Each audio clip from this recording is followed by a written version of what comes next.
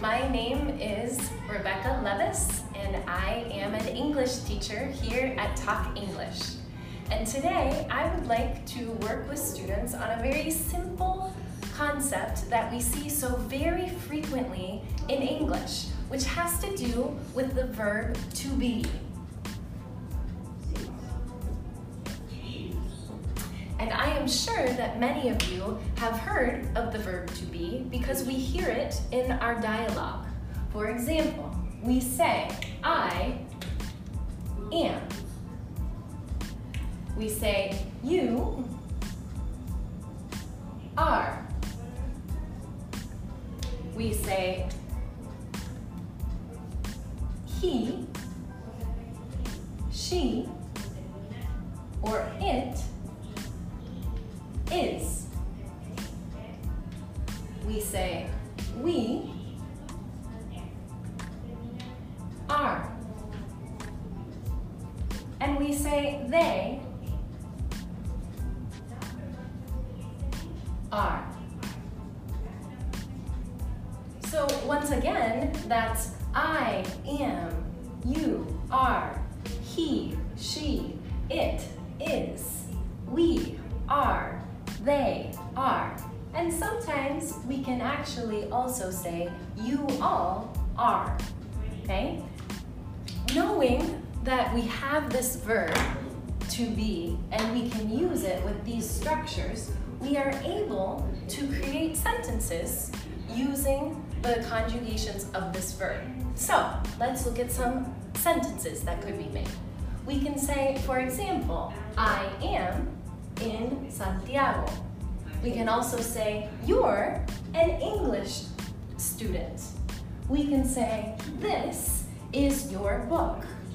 We can also say, they are from Russia. Sometimes we also want to make questions. When we're talking about questions, we have to change some things in English.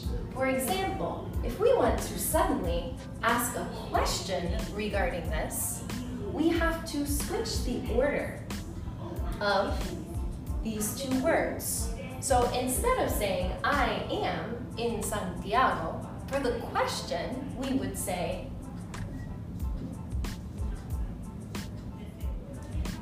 am I in Santiago? Am I in Santiago? Let's look at some others. We can say, you're an English student. Or we can say, okay, are you an English student? Why, yes, I am. We have some others. You try. If we were to make this a question, what would it be? If we said, this is your book, what would you say if it were a question? Did you think, is this your book?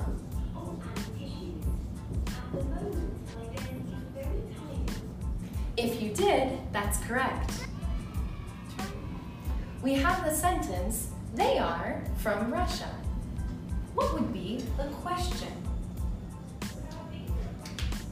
Okay, and then we come to answering questions. So we can make statements. I am in Santiago. Am I in Santiago? What would be the response to that? No, you're in San Antonio. Here's the next one. Here's a statement. You're an English student. Are you an English student? Yes, I'm an English student.